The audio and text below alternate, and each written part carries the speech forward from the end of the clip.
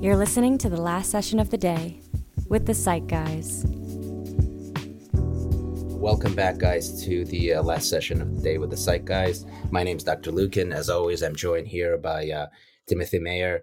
And today we have an exciting program. We're going to be talking about what it's like to be a therapist, and a male therapist to boot. What are your thoughts on that, Tim? Yeah, so the first thing, well, I have this. Whenever I meet somebody new and they say, "Oh, what do you do?"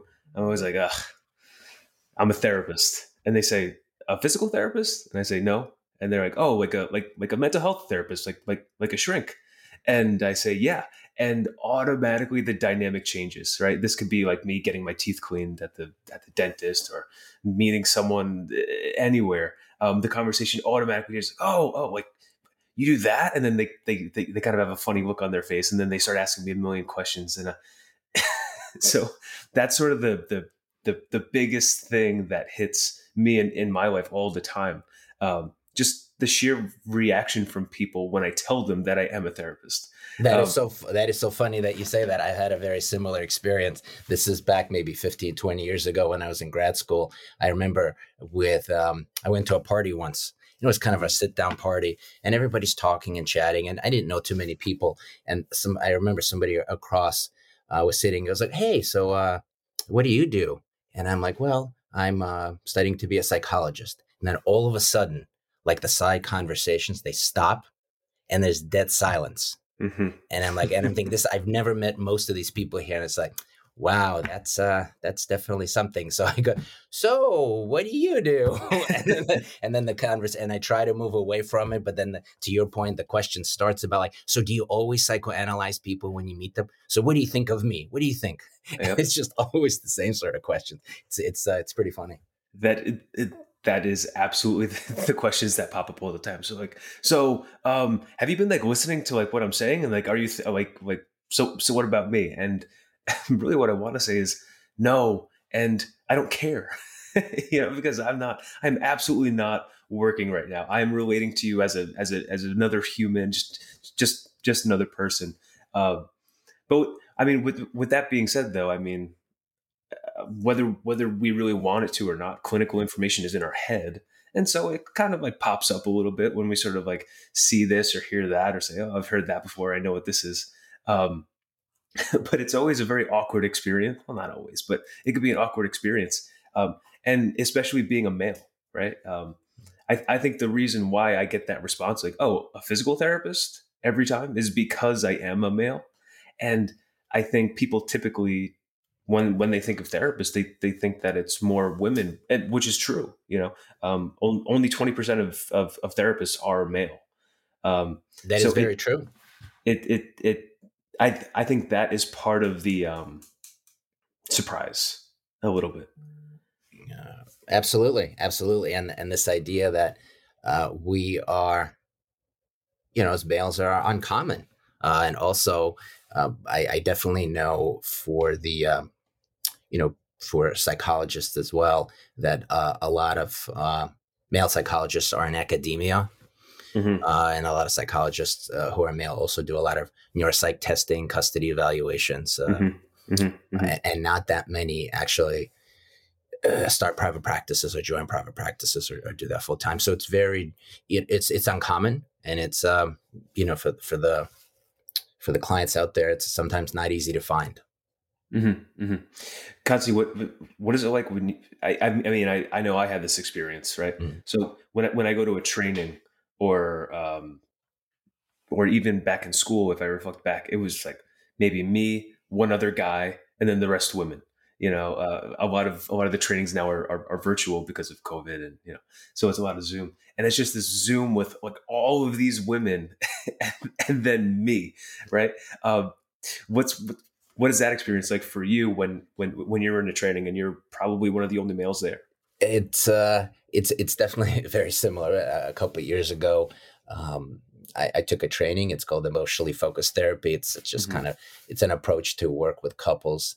And this is in New York City, and the venue, it's a week long. It's 9 to 5, 5 days a week. And the venue, I don't know, probably easily 200 people. and the presenter is on stage, and I'm just looking around, and they were like separated into tables, like maybe 6 to 8, 6 to 10 people at a table, and I'm looking, and I cannot see another male.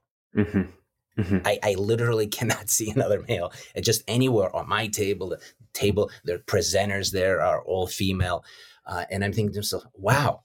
That is so interesting. Granted, it was called emotionally focused therapy, so I always kind of think of it as acknowledgement and validation on steroids. But there was just not that many men that were there, and I kind of had two reactions. One, I was like, "Oh wow, are kind of male therapists not interested in this approach? Is it something that won't relate to my male clients?" And on the other hand, I was thinking to myself, almost kind of feeling good about the fact that I'm moving into a space where maybe men are not comfortable with, meaning talking about emotions, amplifying emotions, processing emotions, and going to take that information that I learned, which was incredible, and try to apply it with the clients that I work with. Yeah, 100%.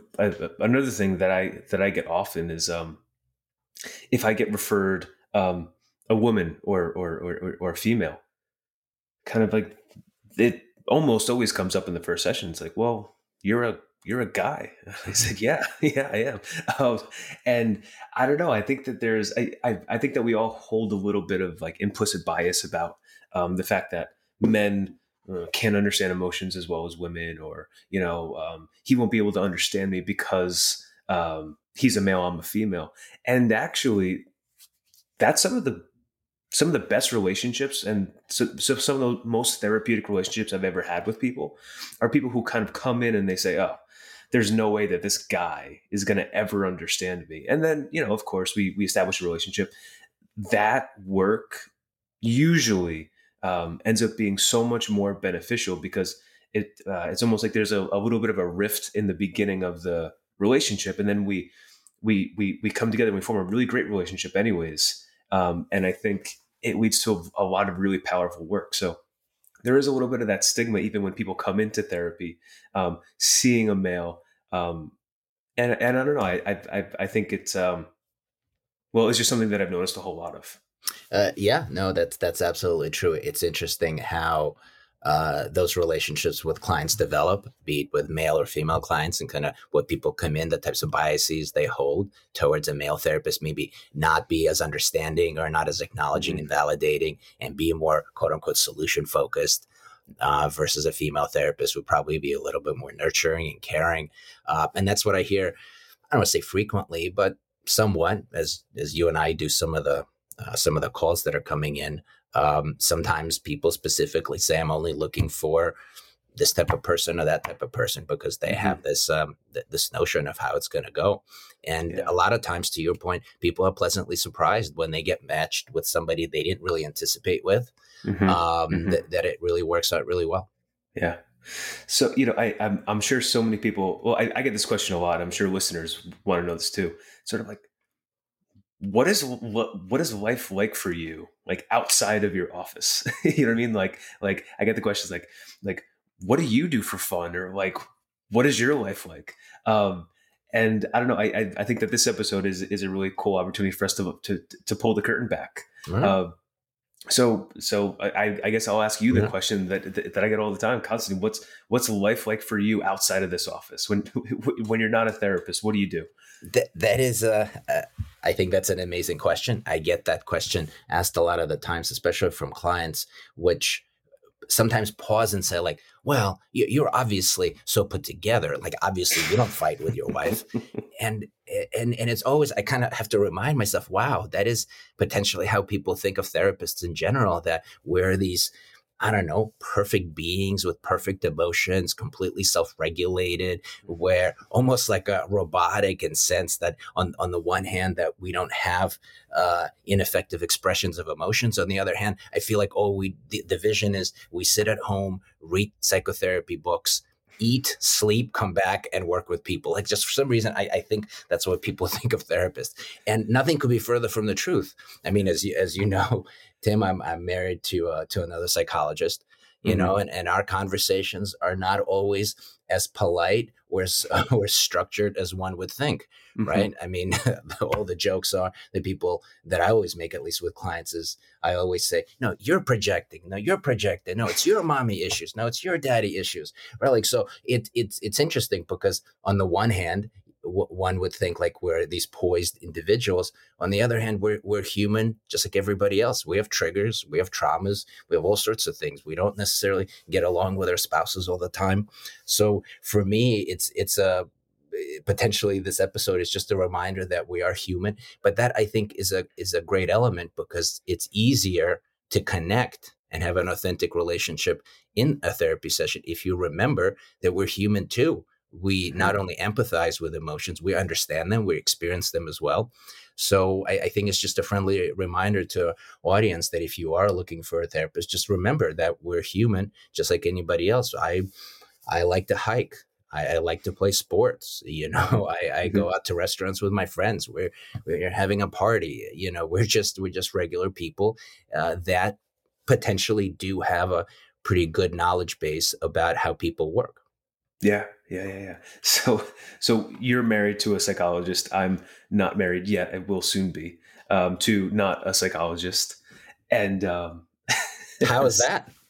Yeah, it's great. A couple of things that come up is sort of like maybe it's a little easy for someone else to say, how are you not regulating your emotions right now? Isn't this what you do all day long? And this is what you talk about? And I say, yes, but I'm a human too, right? Or I don't know, like we all have a little bit of our own baggage. And I think that there's a little bit of an extra stigma on me to not,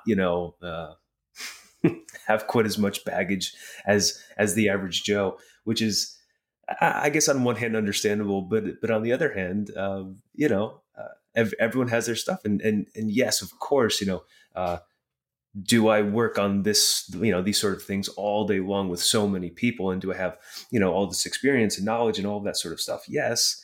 And do I try to apply that to my life as well? Of course. And am I going to be perfect? No.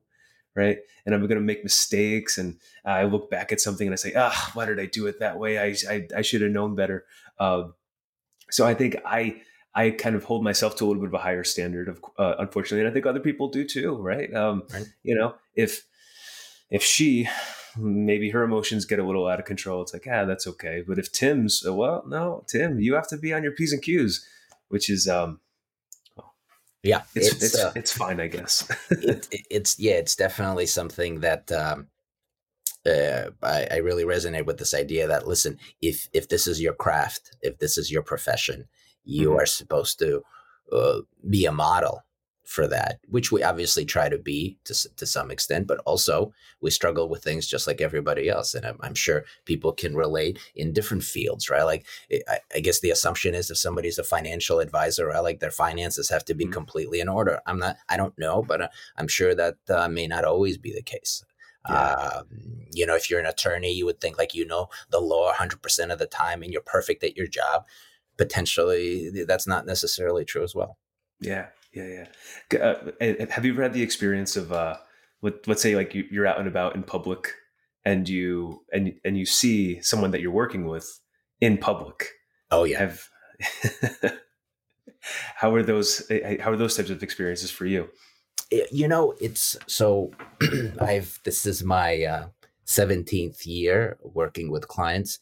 And, I feel like even in that period of time, a lot of things have shifted. I remember back even in graduate school, we were specifically told. So if you do see somebody you work with at a restaurant or a supermarket, you never approach, you never acknowledge, you never make eye contact unless they come to you. And they sort of potentially introduce whomever they're with or just say hello, which I think is still holds true to this day. But I've noticed as the stigma of mental health is decreasing exponentially as we move forward. As you know, here in Ridgewood, New Jersey, we have stigma-free initiative. I think a lot of people are a lot more comfortable coming up. So I remember in Hoboken, people would just see me across the street and would actually make an effort.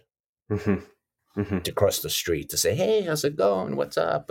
And just kind of engage in a regular conversation, be it a 30-second one or be it a little bit more, extensive than that. But yeah, it's just, it really has shifted pretty tremendously. What about Yeah. yourself? Yeah, it's so similar, right? If and whenever I see someone who I'm working with out and about, I never approach them, right?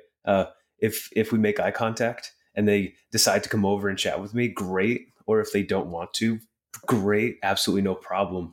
Um, and it's sort of funny the spectrum of it, right? I've seen people in public and then we make eye contact and it's like they saw a ghost. They're like, and so we just kind of keep it moving. Yeah. Yeah. Um, and then there's other times. I remember I was in a Whole Foods, and a person who I was working with was there, and she's like, "Oh my god, Tim!" And she's like, "Guys, like, come here, like this is Tim. This is the guy who I talk about all the time." And I start cracking up, and then she was with her husband and her kids, and they're like, "Thank you." And I was like, okay, like, no problem. But it was it almost like made her day that she saw me out in the Whole Foods. So I think on both ends of the spectrum, it's kind of a shock because, Right. patients see you only in your room. It's sort of like, oh, right, you are a human and you navigate the world as well. So there's sort of that shock factor. And then the response is, in my experience anyways, either like very, very engaged and want to speak, or very, very not and completely avoid, which is always a little interesting experience. Absolutely, that is so true about like kind of expecting to see people only in the waiting room, only in the office, and all of a sudden, for both the therapist and the client to kind of see each other at a restaurant or a supermarket, like Mm-hmm. regular human things. Quick reminder here: we do those things too. I go to the supermarket, I go to restaurants, Yeah. I engage with people. Yeah. Um, but We don't. interestingly enough, though, kind of maybe circling back a little bit to the beginning of our conversation in terms of how do you keep boundaries? We kind of Mm, started to talk about this idea of, uh, I always speak with clients, and I say that the consent form that obviously people sign is obviously a legal document, but mhm, more than that, it's an agreement, it's an invitation to be able to talk about certain things that are going on for you, right? It's called a consent because you agree mhm, to be able to engage in this process. You're interested, be it on paper and be it emotionally, to be engaged in this process. While obviously in everyday life, that doesn't happen. I always joke around. I don't stand on the corner and start telling people what they need to be doing and who they are and why, what kind of issues they have. I don't really do that. Specifically because I'm trying to create boundaries. And I think, a lot of therapists also deal with that. And I'm just wondering kind of what your thoughts are on that. How do you manage it?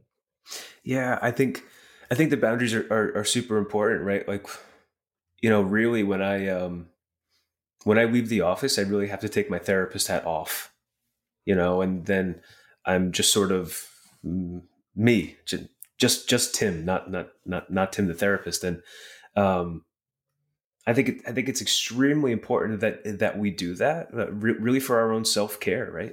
If we're quote unquote on, all day every day for the entire week, at some point you're going to burn out, Right. right? Um, so I think that these, like, this work, these relationships that we're getting into, the work that we're doing, I think it is very structured, right? Like there's the consent form, you're signing that we're going to do this, we're going to have this relationship, we're going to work in this way for this allotted period of time with these specific goals that we get into. And those boundaries are hugely important because I think when things start to mix and mesh and boundaries get messy, it just leads to a lot of difficulties on our part, the therapists, leading to probably some burnout, Yep. which we could probably speak about burnout forever. Right. And then, therefore, if we're burnt out and we're doing our work, we're not as effective as we can be, right? So, Absolutely.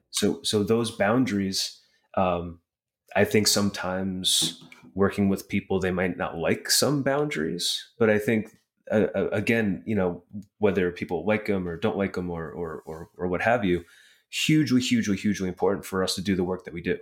Yeah, no, absolutely, and that holds true to having boundaries with clients to make Hmm. sure, kind of to what you're speaking about.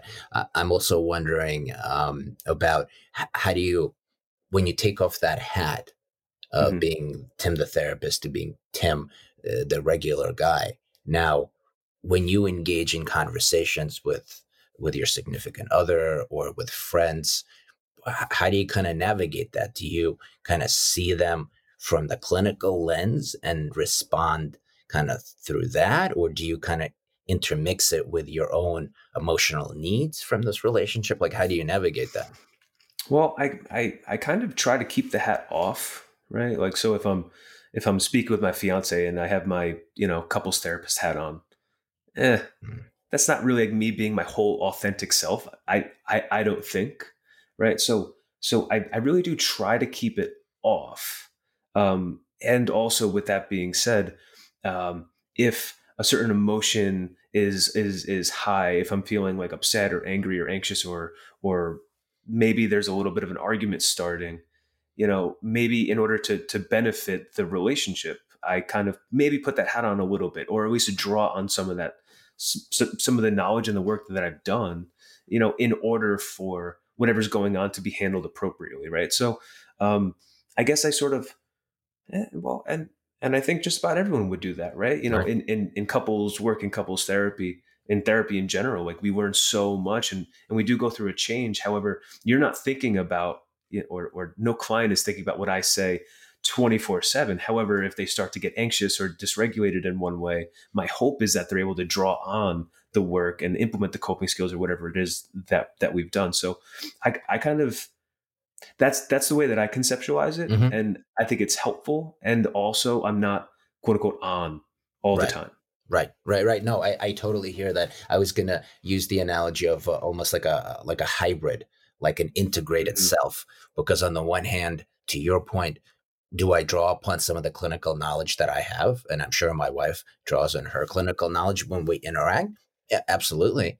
The hope here, you know what they say, like with you have to be careful with the information that you hold, because if you know somebody really well or could see them clearly, sometimes you could use it for good, Hmm. and then sometimes some people, I could imagine, use it for not such great goals. So I know with my wife and I, we always try to synthesize and integrate the info that we have and be able to hopefully keep in mind that we're trying to move the relationship forward. So using the information that we know about each other in a more proactive, effective sort of a way, meaning like using that information to help each other during an Hmm. argument rather than using it against it, kind of like how we talked about earlier in the episode about you're projecting. No, you're projecting, right? That's just another way of saying like you're to blame, or you're to blame, or your past is to blame. Or like we try to move away from that just to be a little bit more effective to move the relationship forward. And with friends, it's very simple. I never give advice. Hmm. I Hmm. never give advice. I mean, Yeah. unless it's something super basic or just, I never give advice about relationship. I never give advice about like what you should be doing, because then the nature of the relationship changes. Then if I'm more a therapist than a Hmm. friend, then my there's a shift in how I connect to that individual. Right. And that's sort of where I try to draw the boundary. It's not easy, because you also don't want to be cold. Like somebody asks you for advice, like if a regular person, non-therapist, and somebody says, "Hey Tim, what do you think about that?" Or "Why do you think my relationship is not working? Is it me, or is it is it my partner?" A Hmm. regular person would probably give their 2 cents in, but we have to Hmm. be careful about that, because is it clinical? Is it just a friend? It's just it may not be such an easy uh, interaction to navigate. Yeah. Yeah. I really have the same rule, and there are times where maybe my clinical brain is thinking one thing or the other in like a very strong way, like, man, this is so clear that this dynamic is going on, and boy, in my opinion, that should really be changed. But it's not my place. It's not my role. I'm your friend. I'm not your therapist. And um, it could be a little hard to make sure that we like keep those boundaries kind of like neat and tight. And I think sometimes they bleed over a little bit. But But yeah, no, I couldn't agree more about not giving advice. Yeah. Just because it completely changes the dynamic of the relationships, which you don't want. You know, Yeah. we want to be human. Exactly. Exactly. At the end of the day, we are, I think we're better for it. I think we are Mm-hmm. taking in the clinical information that we know to self-develop, to learn how to do self-care, and also obviously hopefully help some of the clients that we work with. So it's more of to me, more like an integrated self, where it's not like this Mm-hmm. clear, rigid boundary, therapist or non-therapist. It's really an Mm-hmm. integration of both. And hopefully our significant others and our friends and the clients that we work with are better for it. At least that's the hope. That's the hope. That's the hope. That's the hope. And I know one other thing maybe to kind of think about, what it's like to be a therapist, what's it like to be a male therapist. One thing that really I've benefited, and it almost feels kind of wrong to say Mm-hmm. that I've benefited something from the therapist, because obviously the focus is on helping the client navigate some of the challenges that they have. But again, since I've been doing this for a while, what I've noticed, how most people say like, "Oh, everybody's the same. We're all part of the human race," but that's just kind of such an abstraction. Mm-hmm. But I know, just personally having the privilege of really seeing how there's this integration between thoughts, feelings, and behaviors, and how, Mm-hmm. at least in my mind, the way I think of it is, it's just kind of like a permutation. We all have the same thoughts. We all have the same feelings. We all can Mm-hmm. do the same behaviors. But what really separates us is how we put that together. Mm-hmm. And I know that may even sound abstract to some of the listeners, but the idea is that we all share in the same sort of subset of thoughts. We all share in the subset of emotions and a subset of behaviors, and just noticing this universality between all people, and we just kind of pick and choose which thoughts, feelings, behaviors we'll put together, like Mm-hmm. almost like an amalgam. It's just been such a privilege to make me feel so ever close to just people in general and humanity in general. I don't know if you ever had that experience, Tim. Yeah, no, absolutely, and of course, and I think, how do I put this? Just being able to really listen to, understand, learn about, really understand us, our thoughts, our feelings, our behaviors. Well, Constantine, I really think that you put it out perfectly.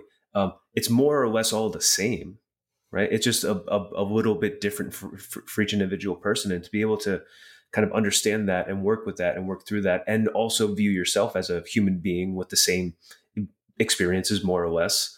I think it leads to a great understanding and a great sense of connectivity, which is a really nice thing to have in your life. Right. And Right. so I see what you mean, how it's sort of like, like it might sound a little like selfish, like I get this out of the work that I do. But I mean, I think that's one of the benefits. That's one of the perks. Right. You really get to understand other people and yourself really, really, really well, Right. which is fantastic. Well, to that point, even one of our episodes that we had, we invited some fitness trainers to talk Mm-hmm. about, right? Like, and they, I know I do like 30, 40 minutes a day. They do like 3 or 4 classes a day, right? Like they're in an unbelievable shape, right? Like, so they benefit, obviously the clients benefit, but they also benefit because they're also doing the exercise. To me, this is very similar. The client benefits and we benefit because, if you see, 4 or 5, 6 people a day and you do it 5 days a week, that's a good amount of training. Yeah, it is. Well, listen, I think that this conversation that we had was a really great one for today. I know that a lot of people in my life have asked me a lot of these questions, and I think it was a really neat experience to kind of pull the curtain back a little bit and disclose a bit about what it's like to be a therapist in real life and a male therapist. And Dr. Lucan, as always, I really appreciate your insight and I appreciate the conversation. I hope that everyone here really enjoyed this conversation as well. And if you did, please feel free to subscribe to our channel so you can hear more conversations like this. And this is the last session of the day with the Psych Guys, and we'll talk to you soon. This has been the last session of the day with the Psych Guys. See you next time.